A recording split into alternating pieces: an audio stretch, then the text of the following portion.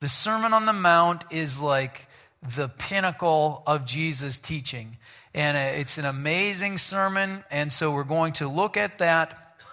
But I have to say, I'm kind of feeling a little intimidated by this particular sermon series. You know how if you're going to, say, sing a song, you don't want to go on after someone who is like really, really good. You know, you want them to be sort of okay, but you're just a little bit better, so people, oh, that's not too bad. This is Jesus' great sermon, the Sermon on the Mount, and my job is to try to articulate what he had to say and make it meaningful and significant and connect with it.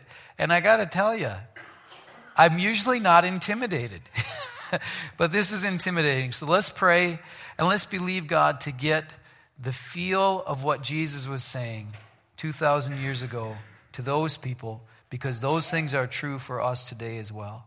Let's pray together. Heavenly Father, I thank you for your holy scriptures. I thank you, Lord, for your word. I thank you, Father, that you don't leave us here to wander around and just do the best we can, but you guide us by your Spirit and you guide us by your word. Help us to see what you've got for us. Each one of us is dealing with different things. We're fighting different parts of this battle. And Lord, we need a different touch from you. So Father, I pray you would touch each one of us this morning with what we need so that we can understand you better, love you a little more, follow you more effectively, and just be able to grow in our faith. So bless our time this morning. In Jesus' name, amen. Amen. Well, the Sermon on the Mount wasn't the first sermon that Jesus preached, but I think, again, it encapsulates the message that he brought, and we'll be covering this over the next several weeks. It'll get us into January, and the first message that Jesus preached is recorded in Matthew chapter 4, verse 17. John the Baptist came and he preached a message, repent for the kingdom of heaven is near. Then John the Baptist got put in prison, and from that time on, Jesus began to preach, repent for the kingdom of heaven is near. So John was put in prison. The message still needed to get out to different places. So Jesus continued the message. Repent, for the kingdom of heaven is near. And I'm going to translate that because it sort of has we don't talk like that in our culture. Repent, for the kingdom of heaven is near. And it kind of sounds like a crazy person screaming something, So I'm going to translate it for you. And here's what repent, for the kingdom of heaven is near means. It means that God has a plan. He's about to do something really cool. And if we get our heart right and we get on board with him, we'll get to be part of it. Repent, for the kingdom of heaven is near. Not the kingdom of heaven is way over there. The kingdom of heaven is near. And God is going to do something here. And if we get our hearts right, we'll get to be part of it. That's the message. Back then, the amazing thing was that the Messiah was going to be revealed. He was going to die for the sins of the world, for forgiveness, and offer people everlasting life. And they were going to see that before their very eyes. That was the cool thing God was going to do back then. Today, God still changes lives, brings us into newness of life, forgives our sins, gives us everlasting life, shows us his ways, helps us to walk in his abundant life. And so there are great things that God is doing even now, and if we get our heart right, we'll get to be part of it. So that message still rings true today. Jesus preached this message, and then he did amazing miracles. Matthew 4, 23 through 25. This is the kingdom of heaven coming down on earth. Jesus went throughout Galilee, teaching in their synagogues, preaching the good news of the kingdom, and healing every disease and sickness among the people. News about him spread all over Syria, and people brought to him all who were ill with various diseases, those suffering severe pain, the demon-possessed, those having seizures, and the paralyzed, and he healed them. Large crowds from Galilee, the Decapolis, Jerusalem, Judea, and the region across the Jordan followed him. So Jesus did amazing miracles. He showed the power of God. He dealt with people with the problems that they had, He brought healing, he brought deliverance, he brought God's power into people's lives, and people from all over came. He got their attention, and then he had something to say. And the thing he had to say was the Sermon on the Mount. So, Jesus began to teach. The 3 parts of the Sermon on the Mount that we're going to look at this morning are the Beatitudes, the salt and light part, and being called to a higher standard. Those 3 pieces, just the first part of chapter 5, is what we're going to look at. And as I was doing some research on the Beatitudes, how many people have heard of the Beatitudes? Raise your hand if you know what a Beatitude is, because that word specifically isn't in the Bible. It's just the description of these first 12 verses, 9 to 12 verses of Matthew chapter 5. And it's the Beatitude, that word comes from the Latin word for happy. Happy are you when this. It's happy. So I just learned that this morning. I looked it up. And also the Beatitudes are these blessings that Jesus is proclaiming is part of what Jesus had to say in Luke chapter 4. So we're going to look at Luke chapter 4, Isaiah chapter 61, and it's going to set the stage for the beginning of the Sermon on the Mount in Matthew chapter 5. So Luke 4, starting in verse 16, Jesus says this. He went to Nazareth where he had been brought up, and on the Sabbath day he went into the synagogue as was his custom. So Jesus went to church just like everybody else. And he stood up to read. The scroll of the prophet Isaiah was handed to him. Unrolling it, he found the place where it is written, "The Spirit of the Lord is on me, because he has anointed me to preach good news to the poor. He has sent me to proclaim freedom for the prisoners and recovery of sight for the blind, to release the oppressed, to proclaim the year of the Lord's favor." Then he rolled up the scroll, gave it back to the attendant, and sat down. The eyes of everyone in the synagogue were fastened on him. And he began by saying to them, "Today, this scripture is fulfilled in your hearing." The good news is proclaimed to the poor. Freedom for the prisoners is declared. And Jesus was reading in Isaiah chapter 61. Let's read that a little bit more in depth. It's kind of summarized here in Luke. But Isaiah 61, 1 through 3, this is what he was reading. "The Spirit of the sovereign Lord is on me, because the Lord has anointed me to preach good news to the poor. He has sent me to bind up the brokenhearted." So there's happiness for the brokenhearted. "To proclaim freedom for the captives, and to release from darkness for the prisoners." The captives and the prisoners have hope. "To proclaim the year of the Lord's favor and the day of vengeance of our God. To comfort all who mourn and provide for those who grieve in Zion. To bestow on them a crown of beauty instead of ashes, the oil of gladness instead of mourning, and a garment of praise instead of a spirit of despair. They will be called oaks of righteousness, a planting of the Lord for the display of his splendor."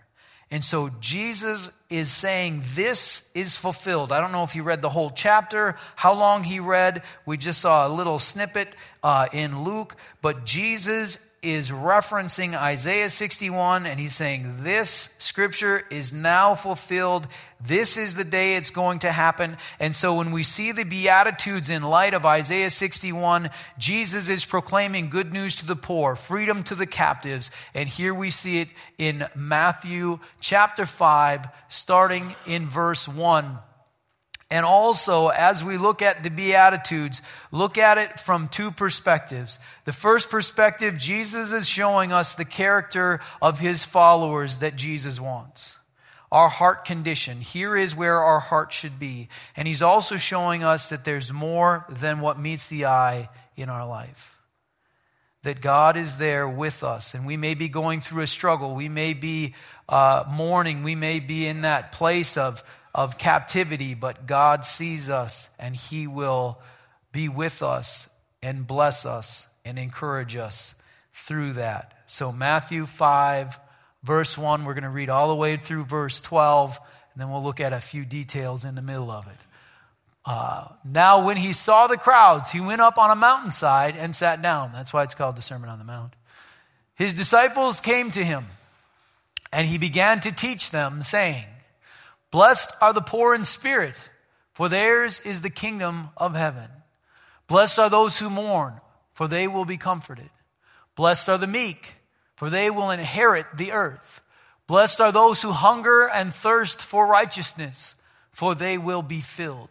Blessed are the merciful, for they will be shown mercy. Blessed are the pure in heart, for they will see God. Blessed are the peacemakers, for they will be called sons of God. Blessed are those who are persecuted because of righteousness, for theirs is the kingdom of heaven. Blessed are you when people insult you, persecute you, and falsely say all kinds of evil against you because of me. Rejoice and be glad, because great is your reward in heaven. For in the same way they persecuted the prophets who were before you. So let's look at these verses, a few of them one by one, because some of these can be a little bit confusing. The first time you read them, Matthew 5:3 says, Blessed are the poor in spirit, for theirs is the kingdom of heaven. Poor in spirit, what does that mean? You know, blessed are the pathetic. What does this mean? Blessed are the poor in spirit. Well, the word poor there that's translated from the Greek could literally be translated beggar.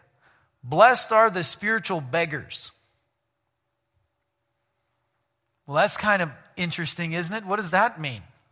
Well, I'm scratching my head on that. And let's look at Luke chapter 18, 9 through 14. We'll get an idea of what Jesus is saying here. Because in the Beatitudes, Jesus just sort of proclaims something, but he doesn't explain everything. But he explains a lot of these concepts in other parts of his teachings in the scriptures. And here's an explanation of blessed are the poor in spirit, for theirs is the kingdom of heaven. To some who were confident of their own righteousness and looked down on everybody else, Jesus told this parable. One of my very favorite verses. Have you ever noticed that there are people who are confident of their own righteousness and look down on everybody else? Oh, this is the way it's supposed to be done. We've got it the right way. Those other people are terrible. Oh my goodness. And there's all kinds of different forms of that. But man, confident of their own righteousness and looking down on everybody else. Jesus is not in favor of that. So he tells this parable. 2 men went up to the temple to pray.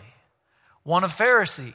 The Pharisees were the high-level, highly intense Christians of the day. I mean, they were Jewish, but they were the followers of God that were very, very intense. They did everything exactly to the letter of the law, and they were highly motivated, worked very, very hard. A Pharisee went to pray, and a tax collector. The tax collectors, basically, they made their money by ripping people off. They were not viewed very highly by non-tax collectors.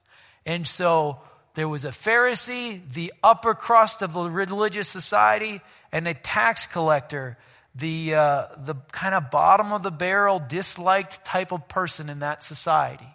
Verse 11, the Pharisee stood up and prayed about himself. God, I thank you that I am not like other men, robbers, evildoers, adulterers, or even like this tax collector. I fast twice a week and give a tenth of all I get. Aren't I awesome? So, now, is fasting twice a week a good thing? Sure, if God calls you to it. This is a guy, he spent a lot of time in prayer. Is giving a tenth of all you get a good thing? Absolutely. This is a giver. This is a person who is helping others. And he's pretty happy about himself in the midst of it. Verse 13. But the tax collector stood at a distance. He would not even look up to heaven, but beat his breast and said, God, have mercy on me, a sinner. Blessed are the poor in spirit. That's this. God, have mercy on me, a sinner. Verse 14. I tell you that this man, rather than the other, went home justified before God. For everyone who exalts himself will be humbled, and he who humbles himself will be exalted. So back to Matthew 5:3. Blessed are the poor in spirit, for theirs is the kingdom of heaven. When we come humbly before God, and we know we do not deserve his mercy, we know we do not deserve his love, but we ask for it anyway. His mercy falls upon us. His love falls upon us, and he lifts us up. Blessed are the poor in spirit, for theirs is the kingdom of heaven. Verse 4, Matthew 5:4. Blessed are those who mourn, for they will be comforted. Where's the blessing in this verse? Blessed are those who mourn, for they will be comforted. The blessing isn't so much in the mourning, but in the fact that there's a comforter. There is a comforter that sees the person mourning, that loves the person mourning, that cares about their situation and is willing to go and comfort. We have a comforter in Christ through the Holy Spirit. Blessed are those who mourn, for they will be comforted. Verse 5. Blessed are the meek, for they will inherit the earth. So meek, that's the same as when Jesus came in riding on a donkey on Palm Sunday. It's described as being meek. He wasn't all pompous and amazing. He's riding on a donkey, the king on a donkey, meek. Also in Matthew chapter 11, it's verse 29, but let's read 28 through 30. This description of meek is in there too. Come to me, Jesus says, all you who are weary and burdened, and I will give you rest. Take my yoke upon you and learn from me, for I am gentle and humble in heart. That gentle is meek. It's the same word. For I am gentle and humble in heart, and you will find rest for your souls. For my yoke is easy and my burden is light. Blessed are the meek, for they shall inherit the earth. Now, I don't know exactly the timing of that. I don't know if this is a reference to the afterlife or if the meeker you are, the more land you get. It doesn't exactly seem like that's how it goes all the time. But the promise is, when we have a humble heart, a gentle spirit, that God's blessings flow. Matthew 5, verse 6. Very important verse. Blessed are those who hunger and thirst for righteousness, for they will be filled. Blessed are those who hunger and thirst for righteousness, for they will be filled. I heard years ago somebody say, everybody has as much of God as they want. If you wanted more of God, God would give you more. I thought about that for a while, and I thought, well, it seems a little weird. But blessed are those who hunger and thirst for righteousness, for they will be filled. Have you hungered and thirsted for righteousness and had God meet you where you were? What do you do if you're not hungry or you're not thirsty? Have you ever not been hungry and thirsty for righteousness? I'm the preacher guy. If I've been there, probably so has everybody else. Blessed are those who hunger and thirst for righteousness, for they will be filled. How do you build your appetite? How do you become thirsty again? I tell you, taste of this, and you will want more. Connect with God. Find out his ways. Put his ways into practice and see what happens.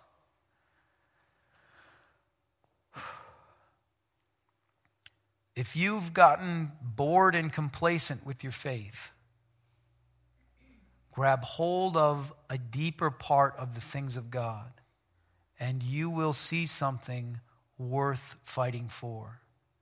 You will become hungry and thirsty to see it happen again. When you see a life changed, when you see God show up and do something, you want to see that more and more.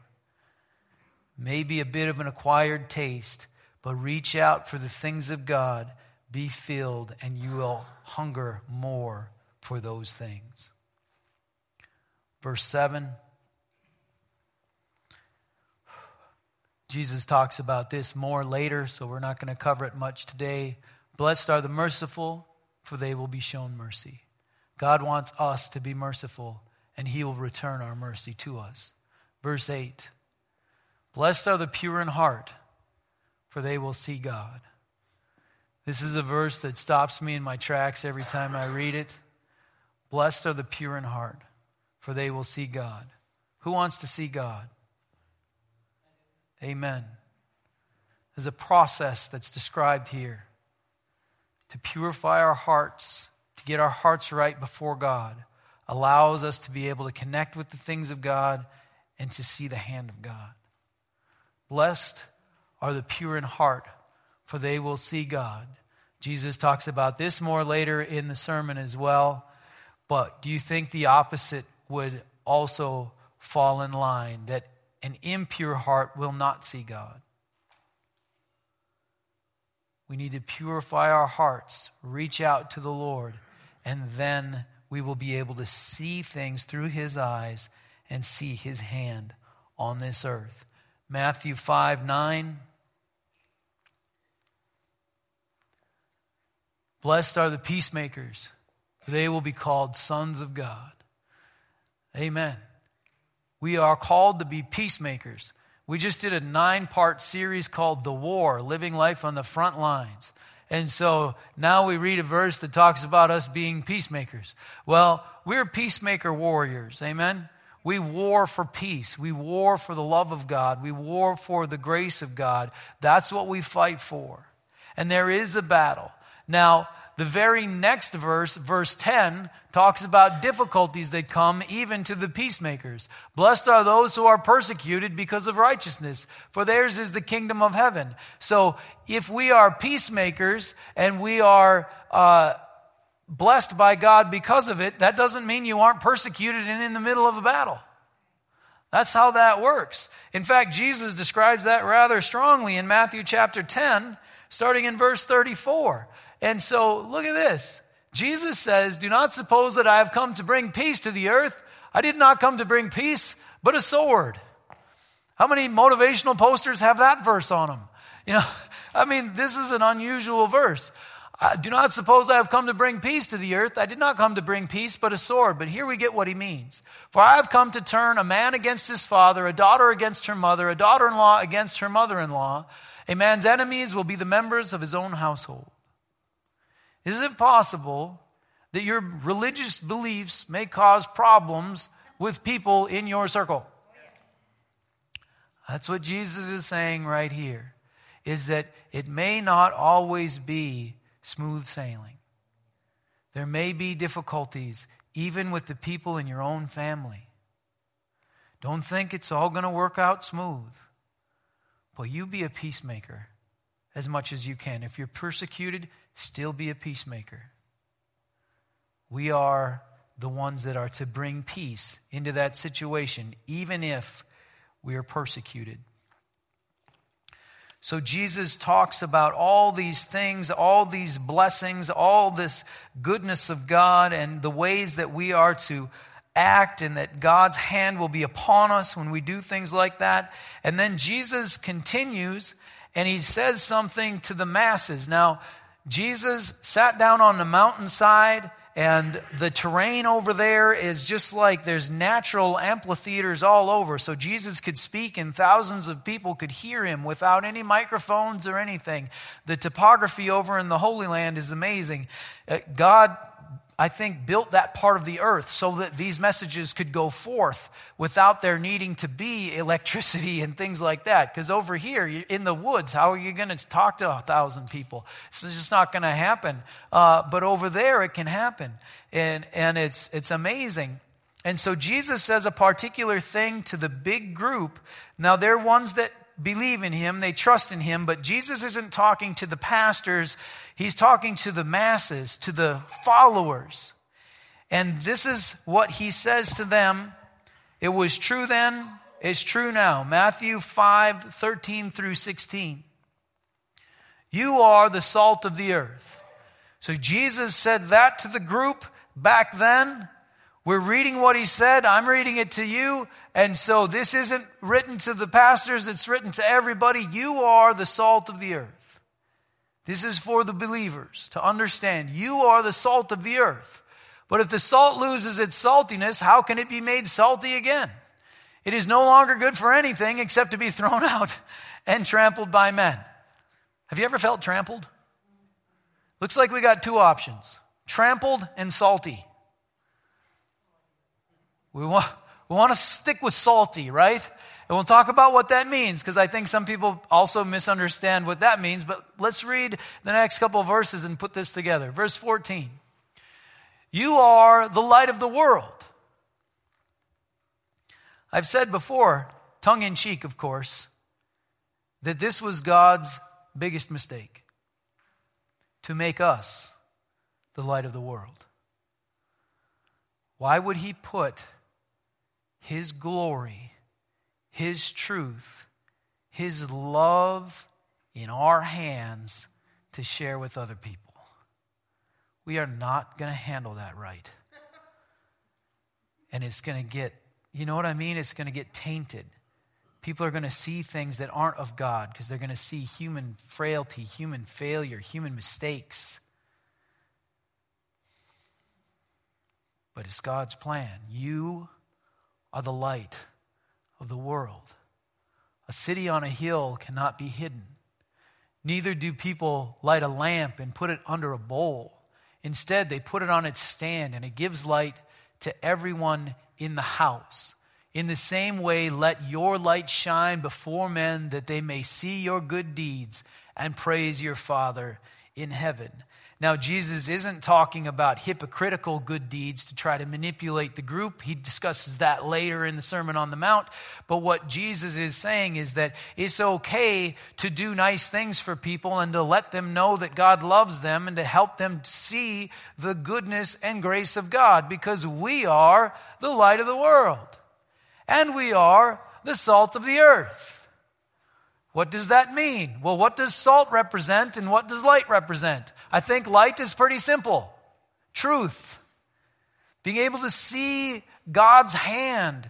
We are the bearers of the truth of God to this world if we are believers in Jesus. It's our responsibility to understand and share the truth of God. We are the light of the world. That's a heavy burden. And you are the salt of the earth. In Old Testament times, to the people that Jesus was talking to, salt was seen as a preservative, and it had a symbolic meaning of timelessness, of being a preservative in a spiritual sense. The Old Testament talks about everlasting covenants of salt. So they would put salt on something to say, this is going to last. This is going to endure. And so we are the salt of the earth. We are the light unto the world, means we are the ones who are to preserve the truth of God, preserve God's ways, and represent God to this world. That's what being salt and light means. Let's us be the ones who honor and preserve the ways of God. Don't resist the ways of God. Happy is the person who does things God's ways. Don't resist the ways of God. Let's be the ones who honor and preserve the ways of God.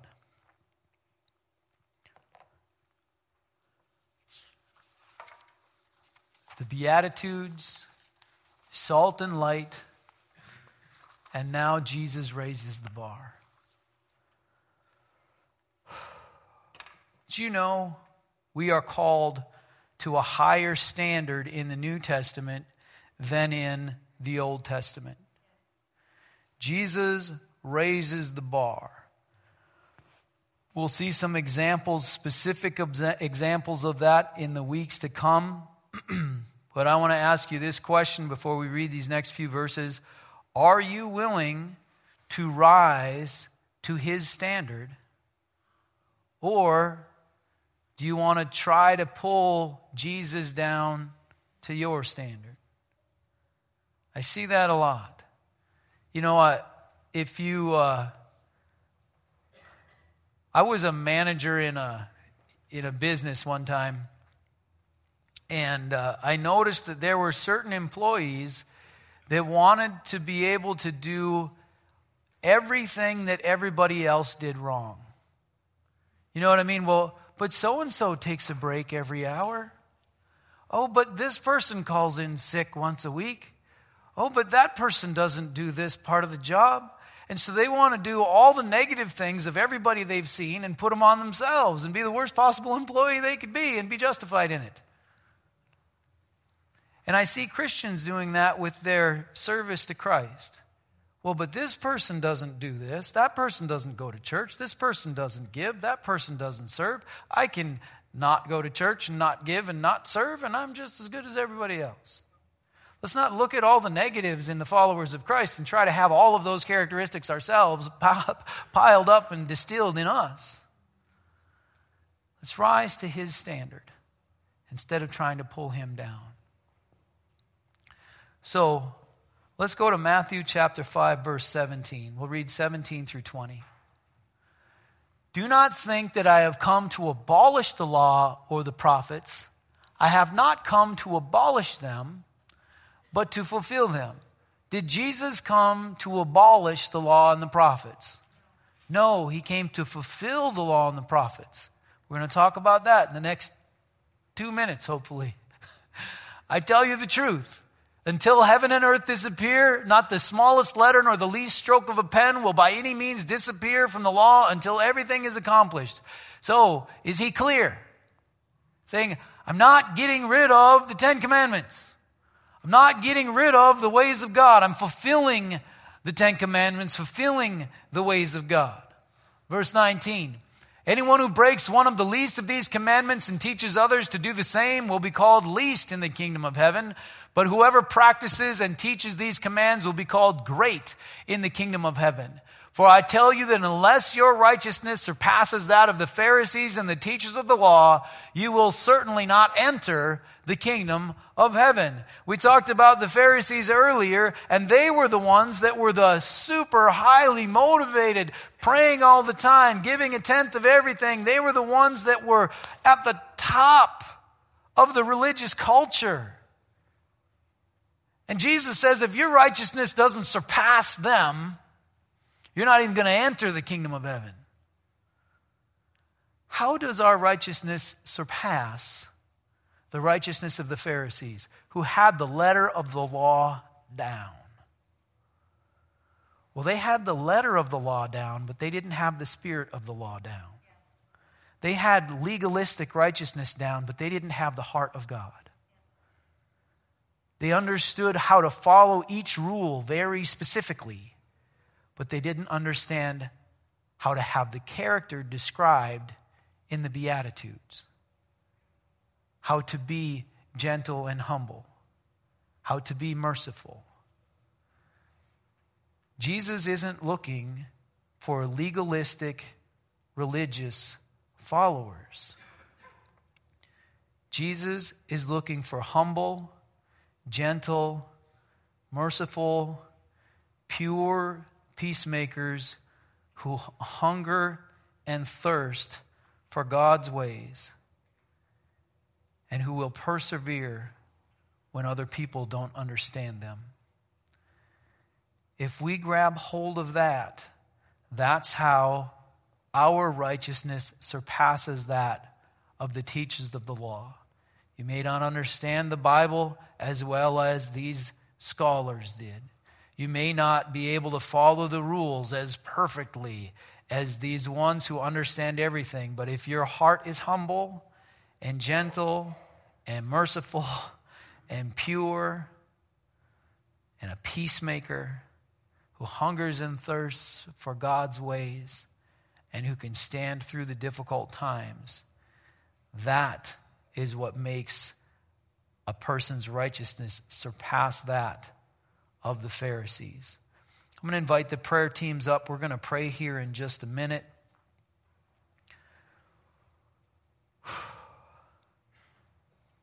Jesus wants our hearts, not legalistic behavior.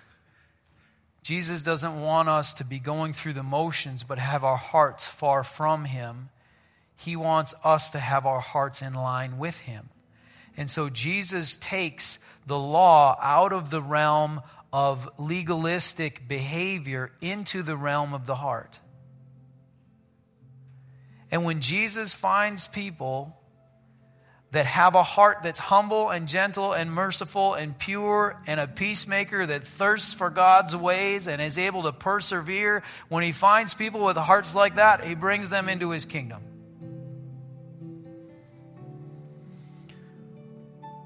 What about for the rest of us? What about you and me? Well, let me tell you this.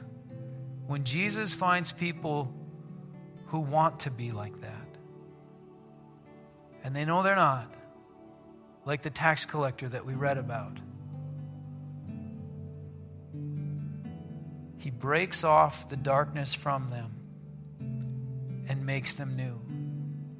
Day by day, piece by piece, it's a process that we work through. But when He finds someone that wants to be like that, He breaks off the darkness. If you want to have a heart after God, I tell you, you are in line with God's will. And He wants to help you get that heart. That's what Jesus is preaching about. That's what being born again is talking about. That's what we want, is not religious legalism, but the true love of God in our hearts, the true mercy of God in our hearts, the true gentleness of Christ in our hearts, so that we can share that with the world. And if you want that, let's pray and ask God to break off the parts, the darkness in us, the calluses on our hearts, all those things that stop us from grabbing hold of God's ways. Because we are the light of the world and the salt of the earth. And we need to be in line with God's heart. Let's pray for that as a group. Then I'll invite people up for individual prayer. We've got the prayer teams up here. God moves when His people pray. Doesn't matter what your prayer need is. Come on up to the teams. You want to start a relationship with Jesus? Come on up, get prayer. If you need a financial miracle, a healing miracle, a relationship restored, you need more perseverance and patience, whatever it might be, you just need encouragement, come get prayer. Let's pray together first. Let's be the people who want to walk in God's ways, and then let Him work in us to bring us there. So, Heavenly Father, we come to You poor in spirit. We come to You knowing that Your standards are high, that Your standards aren't behavioral standards, they're not legalistic religious standards. Your standards are heart standards. And we know You see everything. You see the condition of our heart. You know where our love is at. You know where our gentleness is. You know where our mercy is at. And Lord, You love us anyway. Hallelujah for who You are. Thank You for being so merciful that You overcome even our darkness. But Lord, we want to walk in Your ways. We want to know Your truth because we know there are blessings there. Your ways are good.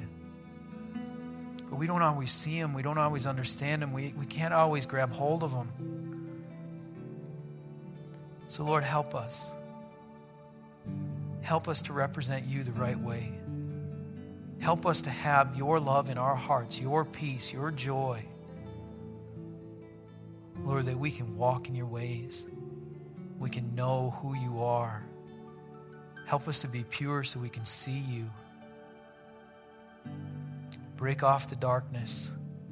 Lord, set the captives free. Let Your favor fall upon us. Praise be to Your name. I pray a blessing over each person in this place right now. Lord, in this room, in the kids' areas, Lord, everywhere. Lord, let your light shine upon us that we may reflect it to this world. Let your mercy hit us so we may share it with this world. Let your love fall upon us and overwhelm us that we may share it with anyone who's unloved, who's never been shown mercy, who's never seen your light. Lord, let it be. Bless us in that way. In Jesus' name I pray. Amen.